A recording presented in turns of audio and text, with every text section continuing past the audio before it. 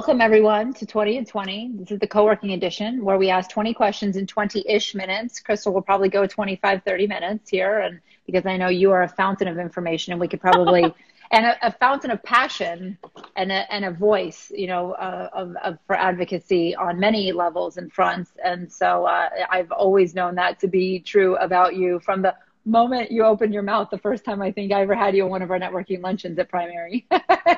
And so the intention of these interviews is to leave people feeling uplifted and inspired and certainly informed in this time. I'm your host, Lisa Skye Hain. In this edition of 20 and 20, and during the month of June, I'm connecting with industry experts, operators, vendors, most importantly, of course, co-working members who have graciously chosen Primary as their work home.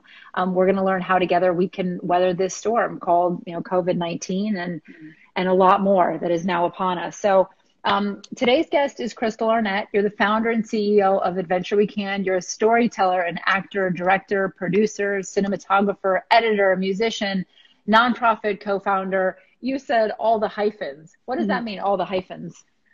So I think the first thing you mentioned is kind of what I group everything under. So like if people ask me what I do, I just leave it easy. I say I'm a storyteller. And if they were like, well, okay, and that seems pretty maybe old, like an old statement, like, oh, I'm an old story. But I really believe that that is my job. It's one of the oldest human jobs, it dates back to the beginning of man. And when I say that, it encompasses all the things I do. So when I say hashtag all the hyphens, I have about 17 hyphens. I'm one of those people who just like collects skills. But those things all serve one job. They all serve the job of storytelling. So to me, I only have one thing I do. Love it. And so despite all the different ways that I can tell stories, what I do is tell stories or help people tell stories or elevate stories. So in any day, as long as what I'm doing is working on storytelling, then I'm doing my job. I'm doing what humanity's asked of me. And I feel pretty, satisfied in my work. Love it, which is an important thing to be able to come back to in our center in a time like this when so much has been altered around us. So a couple of quick things about you. You're originally from West Palm Beach, Florida, woo-hoo, which I am born and raised in West Palm Beach. I was born at Good Samaritan Hospital. Me too. Woo-hoo, more connections. So South Florida in the house. You went to the University of North Carolina, the School of the Arts there. That's where you have a BFA from there. You're the co-founder of Sequin, which is a nonprofit arts initiative. And again, you're the founder and CEO of Adventure We Can, which is a production collective. Fun fact, you've been a vegan since 1999, and you also have been cycling, you said basically riding bicycles since you were born. You said you rode a tall bike in a circus with your father. Is that true? No, you know how in Delray they would do like St. Patrick's Day parade or like Christmas parade down Atlantic Avenue? And yes. So my dad used to work at the bike shop there, and he would build these, there are people in New York have like tall bike, like he would build it so the seats like really high off the ground. So he had one that sat at 13 feet. And then when I was about 9, I had one that sat at 9 feet, and I would ride it with my dad. Wow. Unbelievable. It's just very Florida of us, I think I'd like to say. Hidden skills and talents. Who knew, right? Yeah. So let's jump right into something that I know you're going to have a strong voice about, of course, and even just our pre-chat. You obviously already had a lot of strong thoughts. You've always been an advocate for amplifying minority voices. So on top of a global pandemic, there's a revolution, that's happening and louder than it's ever been, of course, because of the access, because of social media. What are your thoughts on the Black Lives Matter movement, and how do you think that business owners can really be of support in this time? So I was thinking about this earlier. I mean, I moved to New York in 2009, and we were, while Occupy Wall Street wasn't specifically focused on Black Lives Matter, they're part of the equity, right? Like capital equity, working on it. So we've been protesting in this city every single year since then. And the protests that happened during Occupy Wall Street were incredibly violent as well. And there was lots of instances of police brutality. So part of me looks at the situation now, and I see a lot of people kind of waking up in ways to what's happening. And I want to say, like, welcome. We've been here. We've been here since the 60s. We've been here since the Rodney King riots in 92. We've been here this whole time. I mean, I was 5 in 92, but I do remember that news coverage. And so my feeling is like, I'm not unexpected. Like people are like, wow, look at all that's happening. I want to say this isn't unexpected, but we are in a pandemic, which has placed us, forced us to take time in a way we never do in this city, forced us to stop, pay attention to things. So perhaps that is the real silver lining of COVID-19 is there is like a forcible space around these issues where many people who look like you and me can spend time reading and being educated, and hopefully that will lead to actual change. Because we're on Instagram, and a bunch of people were liking a post of mine out of the blue from 2 years ago, which was a guidebook for how not to call the police, how to de-escalate a situation so you don't call a police.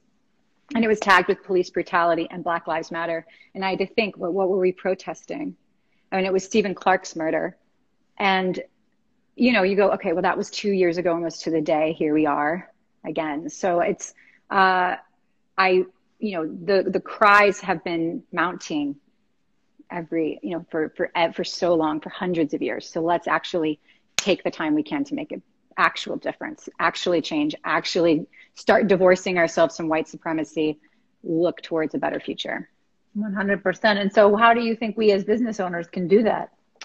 So a lot of what I think about specifically in my work is, I think as a media, like I'm a content maker, I work on every kind of thing. And when it's left up to me, and then I think very clearly about who we see and when we see them. I think about the faces on screen. I think about the voices we hear. I think about who's on my crew. I will not staff first of all, I won't staff a project that's not meeting gender parity, and I won't staff a project that's not meeting racial parity if I can't, if I can, as long as I can. That's always the goal. Mentorship matters. And really taking a look at where the barriers to access are in your own business. Within the film industry and within the theater industry, there are so many barriers of access that you may just be overlooking. And you're like, oh, but these people aren't qualified or something. However, if you're actually looking at the bigger picture, what were their barriers of access? What was the systemic reasons that might, one thing I would say is that if you're like, accepting applications for something and you don't have a representative applicants that look like New York City, right? We live in New York City. New York City looks like the world. Sure. You need to ask why that is. Mm-hmm. It's not that they aren't there. You either need to be more direct in your asks. You need to ask for exactly what you want. Yep. You need to make sure people know that they're wanted, or you need to do the work to expand your own industry so that there's access to these places sooner. Because if all you're getting is everyone who looks the same, that's a problem for you, not a problem for them. Because the more voices in the room, the better your work is. Always. Yeah. Always.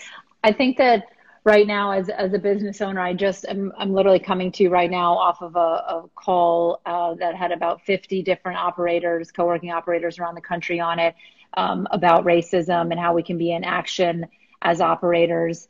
And one of the things that I didn't have a chance to offer, ways that I'm being in action, is number one, and we're hearing a lot about this, of course, in the media, so not to be too redundant and to summarize, but the first step, acknowledging white privilege, of course, and really acknowledging it in a big way in where I'm taking responsibility for where I've had blinders on and not noticed any racial bias or lack of being in action, to be inclusive, to have diversity in my business. And so some very basic things, looking at, we just have new signage, of course, about hand sanitization, washing, face masks, things like that. And so some of the graphics that were being created, the first round of graphics that were sent to me had white hands in the photo. And I said, and my general manager downtown at our FiDi location is Black. And I said on a three-way call, I said, well, wait, why are those hands Black in that photo? And not Black. Or why are those, yeah, thank you, hands not Black. And I said, we need to have multiple skin tones here. We need to, and I said, really? And I said, actually, if we wanted to amplify Black voices, really be advocates for the Black Lives Do Matter movement, then we would make all of the graphics Black hands, because that's what would cause people who have been immune or numb to and unaware of their white privilege would suddenly say to themselves, wait, why are all those hands Black? Oh, inclusivity. Oh, Black Lives Matter. Let me wake up to, I mean, I get goosebumps, let me Yeah. wake up to the movement that is happening in the country right now. Or we're so used to storytelling that we don't really, it's not a huge thing to us. I mean, listen, there's a reason Black Panther was as popular it was. It doesn't, oftentimes for people who share our background, we're just excited for stories. We're just excited for things. We're just kind of used to everything, but it really matters for people who don't have that representation. And also, yeah, exactly right. Like decentering whiteness, decentering your whiteness in all the spaces that you can as a business owner. I think we talked about this recently with my friends, that the really big burden, this was actually when the Amy Cooper story was happening. Mm-hmm. Our biggest burden as white women is to be overwhelmingly thoughtful. And what an easy burden, just the easiest of burdens. Yeah, it means second guess everything you say. It means second guess every move you make. Sure, but what an easy burden to just be completely thoughtful in everything you do and really think before you act, before you speak. Just think about it. Because that's all anyone's asking of us. I mean, not all, but one of the things they're asking for us to do is just to be incredibly thoughtful and intentional in our work. Conscious. Yeah, exactly. Okay, I'm going to shift the conversation a little bit to you and some of your background here. So let's go way back. Why did you become an actress? We're both from West Palm Beach. And if I'm not mistaken, you also went to the Palm Beach School of the Arts? I was in the founding class, 8th and 9th grade, when it was called Palm Beach County School of the Arts. Yeah. All right. So we also went to the same high school. Yes, I was a little bit before you, not too many years before you. No. So honestly, I didn't grow up believing I don't remember thinking I want to be an actress. I think I thought I wanted to be Celine Dion, but maybe because I'm French Canadian, but the middle school for the arts opened when they moved Palm Beach School of the Arts to Dreyfus. So I actually went to the same campus that you would have been at for middle school. And so when that opened, I was encouraged by my teachers to go there. And then I was, it really was always other people looking at me and saying hey, you should do this. And then I always went back and forth between technical and performance. But as a junior in high school, I performed a play that was about the Armenian genocide. And that show for me really opened the fact that you could educate a subject that was written out of our textbooks because of politics. Yeah. And that you could actually bring voice to things. And that I felt that if you were able to be a vessel for stories in that way, then I had to. That was my kind of feeling. So I decided to pursue acting. And I got my BFA from the Conservatory at University of North Carolina School of the Arts. But I was always a director. I was always a musician. All the hyphens I have now, I was literally making video ads for theater when I was in high school. Mm-hmm. So I wouldn't say I've changed all that much. I didn't have cool hair when I was in high school. Now I do. I'm the opposite. I was very, very professional in high school. And now I'm well, now you're honoring it's yourself, right? I mean, your full self-expression, right? That's, I mean, as we get older, that's what happens generally, which is wonderful. I mean, I've had 2 children and I feel more confident and sexy and beautiful in my skin and I'm not at my thinnest per se, by the way. So what do you love about acting? And next question is really, what has been your biggest lesson learned over the past 2 decades as an actress? Because certainly we hear about how difficult it can be and the negative mental health impacts, I think probably that happen to a number of actresses, in the world. You know what? I would say that there's interesting. I think it's both the opposite. So I have a history of trauma as a young person before the age of 12, and unfortunately some pretty heavy trauma stuff. However, actually being an actor was one of my greatest paths forward, because from a very young age, I learned about the whys and hows of the human condition. It allowed me to gain perspective and understanding of how humans behave and why they behave the way they do, and to really be as empathetic as possible. I mean, it's the lesson and the learning of empathy. It's the study of empathy. And the more you understand how humans work, the more and how closely they relate to you, how you bring it back to yourself. I mean, being an actor is the work of the self. You work on yourself to the deepest core, because a character never, you don't put a character on like a sweater. It comes out of you like it's bubbling up from a deep well under your feet, and it pours out of you. So whoever I am is always present in a role I play. So that's why the work is on the self.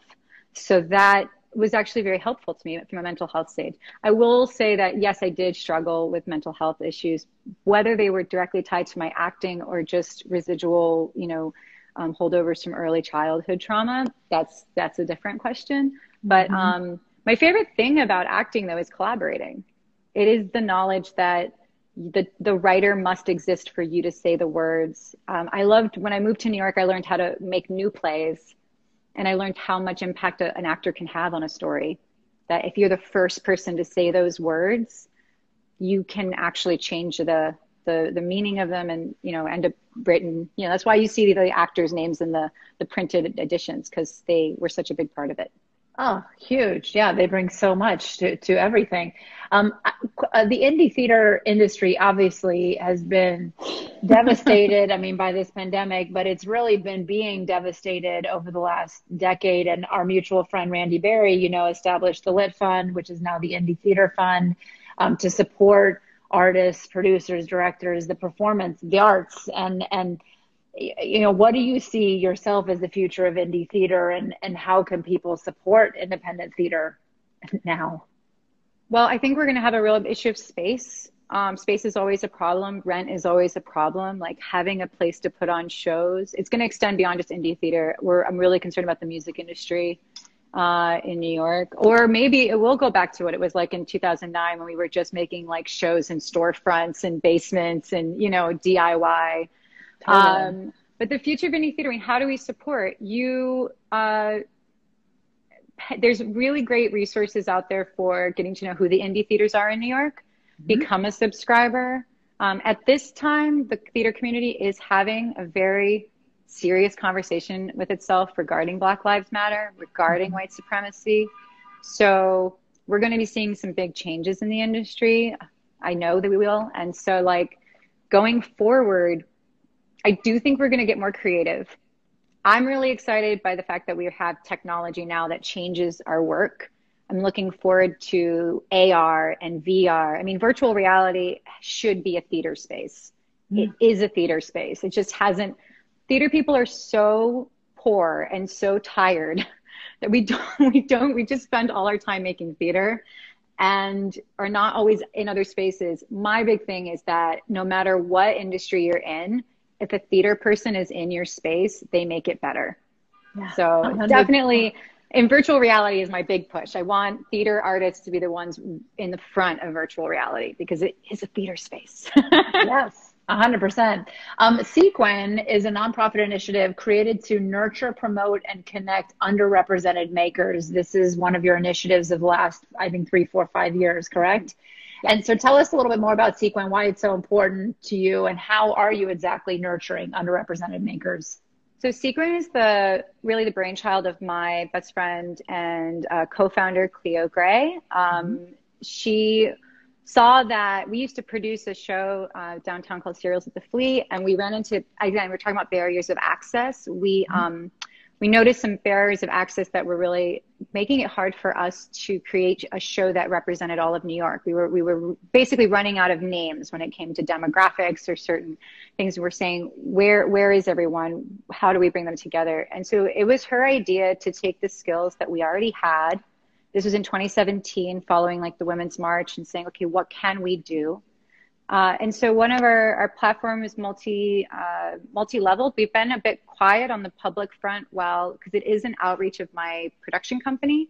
So while some of the resources, we could use some, support is always helpful. Always. I saw her Venmo handle, I think, in her profile. Yes.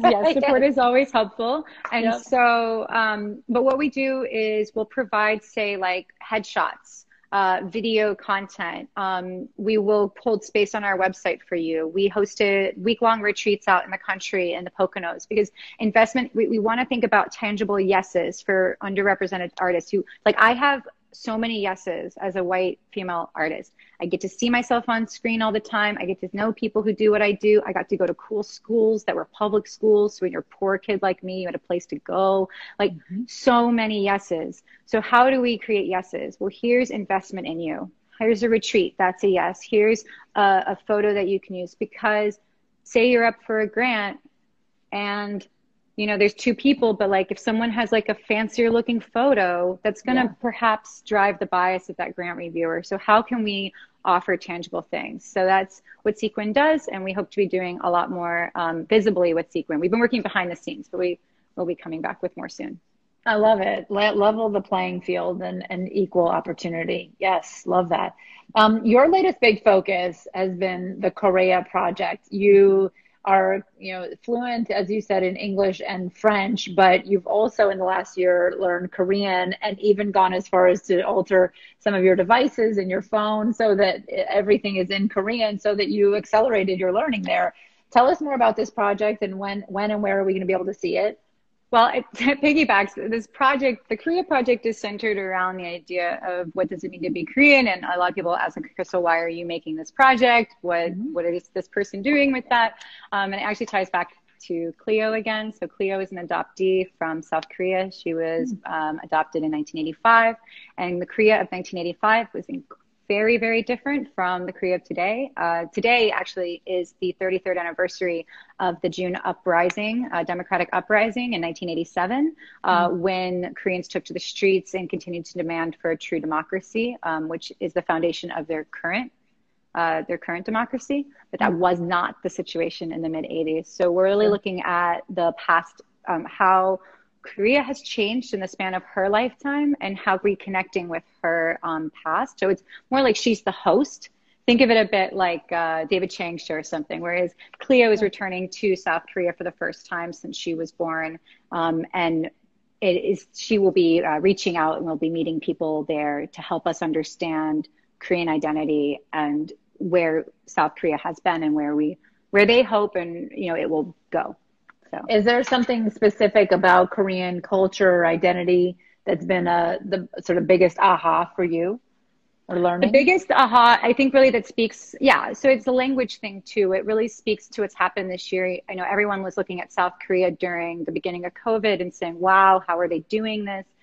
And I think that in the Korean language, there's certain phrases that instead of saying my, you say our. And that really struck me. So you don't say my country, you say urinara. So it's like, you don't say my family, you say our family. So even though you're talking about your own family, the word you use is uri, which is our.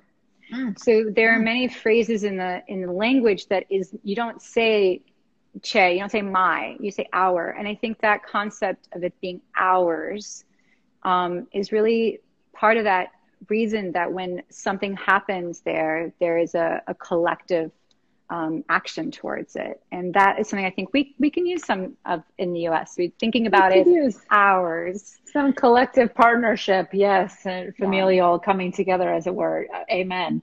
What has been your greatest achievement in business over the last, I think Adventure We Can has been around for 10 years now. Yeah. I mean, I've been like proper business person. I've been making content as Adventure We Can for about 10 years. And I was thinking about this today. I think my greatest achievement is being able to pay other people, to create opportunities to mentor, to say yes to others, I think is my greatest achievement. Yes, I love it. What are your thoughts? So let's talk a little bit quickly about here co-working, which is the co-working edition. You worked from home in your home studio there where you are now, I think for a long time. I felt incredibly happy that you, and also it's a testament to you and the business that you built, that you were able to venture out, take an office space for yourself and your team. There is now obviously a huge declared vision by a lot of large corporations for their employees and staff to be working from home for the rest of the year. Do you have some of your own thoughts on work from home culture and the impact that it may have on employees or teams? Well, I know that for me in my, lingering ADHD, that it's not my best space. So me neither. I agree. As much as that is my extra battery pack, it's also it really doesn't work so well for me to be in the same space all the time. So I'm personally trying to find the ways that I can split my weeks in the office and out of the office. I think for me, because my space is so small, generally speaking, it's just me and another person. I think we'll find ways to co-work, but like of my contractors, it's really project based. So I hope we are out filming soon. The good news for us is often we can be on set, and then we can leave and go. But I think we'll be working on like a rotation. Do I bring both desks back? Do I not? But I think that my situation is a little different because I'm a smaller office. So I only need to really be paying attention to one other person at a time. Yeah. But for me, I'm currently, my current plan is like 4 days in the office, 3 days at home. Yeah, makes sense. What have you been doing every day to stay sane and inspired during this last 2-3 months? You've been spending mostly at home. Okay, well, but prior to us deciding to do the Korea project, I had just gotten into BTS, and I'm going to say it was a very good decision. So when I'm not feeling well, I'll just like go watch something BTS is doing, and they'll generally. I don't know what BTS is. What is BTS? Oh, the biggest band in the world. The South Korean pop band that not only is, I mean, they are, they are the biggest band in the world. On Sunday, there was the YouTube graduation, and they were billed next. It was President Obama, Michelle Obama, Beyonce, and BTS, which is pretty cool. It's pretty cool to hear Korean spoken in a space like that. But we went to the concert last May, and I've been to a lot of concerts. It was one of the most joyful experiences I've ever had. And I was immediately like, this is so special. They're so special. So yeah, I'm a 34-year-old fangirl happily. And so you're listening to them every day, and that's what's keeping you in a mental sane space. They put out an obscene amount of content. So just today they released like a 35-minute video of all the members doing karaoke. Wow. And it was hilarious. So basically they just make like really happy content most of the time. So generally speaking, if I'm having a bad day, have no fear. There's like 7 years worth of BTS stuff to watch. Yeah, have no fear. BTS is here. And speaking of Black Lives Matter, and it's something to be really, really cool and speak to their impact, they donated $1 million, which they weren't going to publicize, but through Variety found out, and they released that information on Saturday. And their fandom, which is the BTS Army, pledged to match that donation to 12 different organizations within a day, and they did. So on Saturday, BTS had made a donation, and by Sunday night, the BTS Army had raised $1 million. So I'm a proud fangirl. Awesome. Yeah. So great. Okay, you ready for our lightning round? Sure. All right, here we go. Number 1, Crystal, rename the coronavirus. Okay, I don't want to because it's a really, really great mouthfeel. Like it's as a word, it's so. There's a reason we're not saying COVID-19. Coronavirus. It's so nice to say. It's true. It does kind of roll off. Yeah. It's true. Not good for Corona beer marketing, but coronavirus. There we go. Best advice you've ever gotten? My mentor, who just passed away in March, the dean of my school at North Carolina School of the Arts, Gerald Friedman, once told me to shut up and take the compliment and stop getting in my own way. So take that in. Shut up, take the compliment, stop getting in your own way. Yes. Yeah. Are you an early bird or a night owl? This is messing me up. I'm somehow both. I sleep next to a window and the birds wake me up at 5 a.m., but I've been staying up way too late. So I need to get back on my schedule. All right. Naps in the afternoon then for you. What's your favorite word? Maker. Love it. Favorite Broadway show? Oh, wow. Oh, that's very hard. First one or two that pop into your mind. I was going to say A Strange Loop, which wasn't on Broadway yet, but should be. Off Broadway. Okay. Yes. It was off Broadway. It just won the Pulitzer. So let's hope it's on Broadway when we come back. Love that. Favorite film? My Neighbor Totoro. What is that? That's Hayao Miyazaki's 1986 film from Studio Ghibli. It's, to me, is a perfect film. 86 minutes, cannot go wrong with My Neighbor Totoro. Spoken like a true filmmaker and producer, director. What is your favorite hair color? Oh, this isn't a year now. This has been a year. So I've had You guys, well, It's because working of for you. Corona, When you I guys first can met you, it was see. pink. It was pink though when Yeah, I first met you, yes, right? it was much lighter. I was in the process. You can all see my actual hair color because we are in coronavirus, so I do not have an access to my The blue is hairdresser. gorgeous on you, though. It's Thank gorgeous. you. I will say I redid it today just for you. Ah, it suits you. It looks gorgeous. So Yes. soon I'll be able to see my hairdresser and we'll take care of all this. And I'll be pure Yes. blue like I like to be. It The reminds me of hair, home, right? It reminds me of home. This is the the ocean hair, for me. the hair situations are definitely part of the crisis. Yes, It's aftermath. okay. Name a career or job that you've always wanted to try. Oh, I was thinking about that earlier. I really wish I could have been a Girl Scout camp instructor.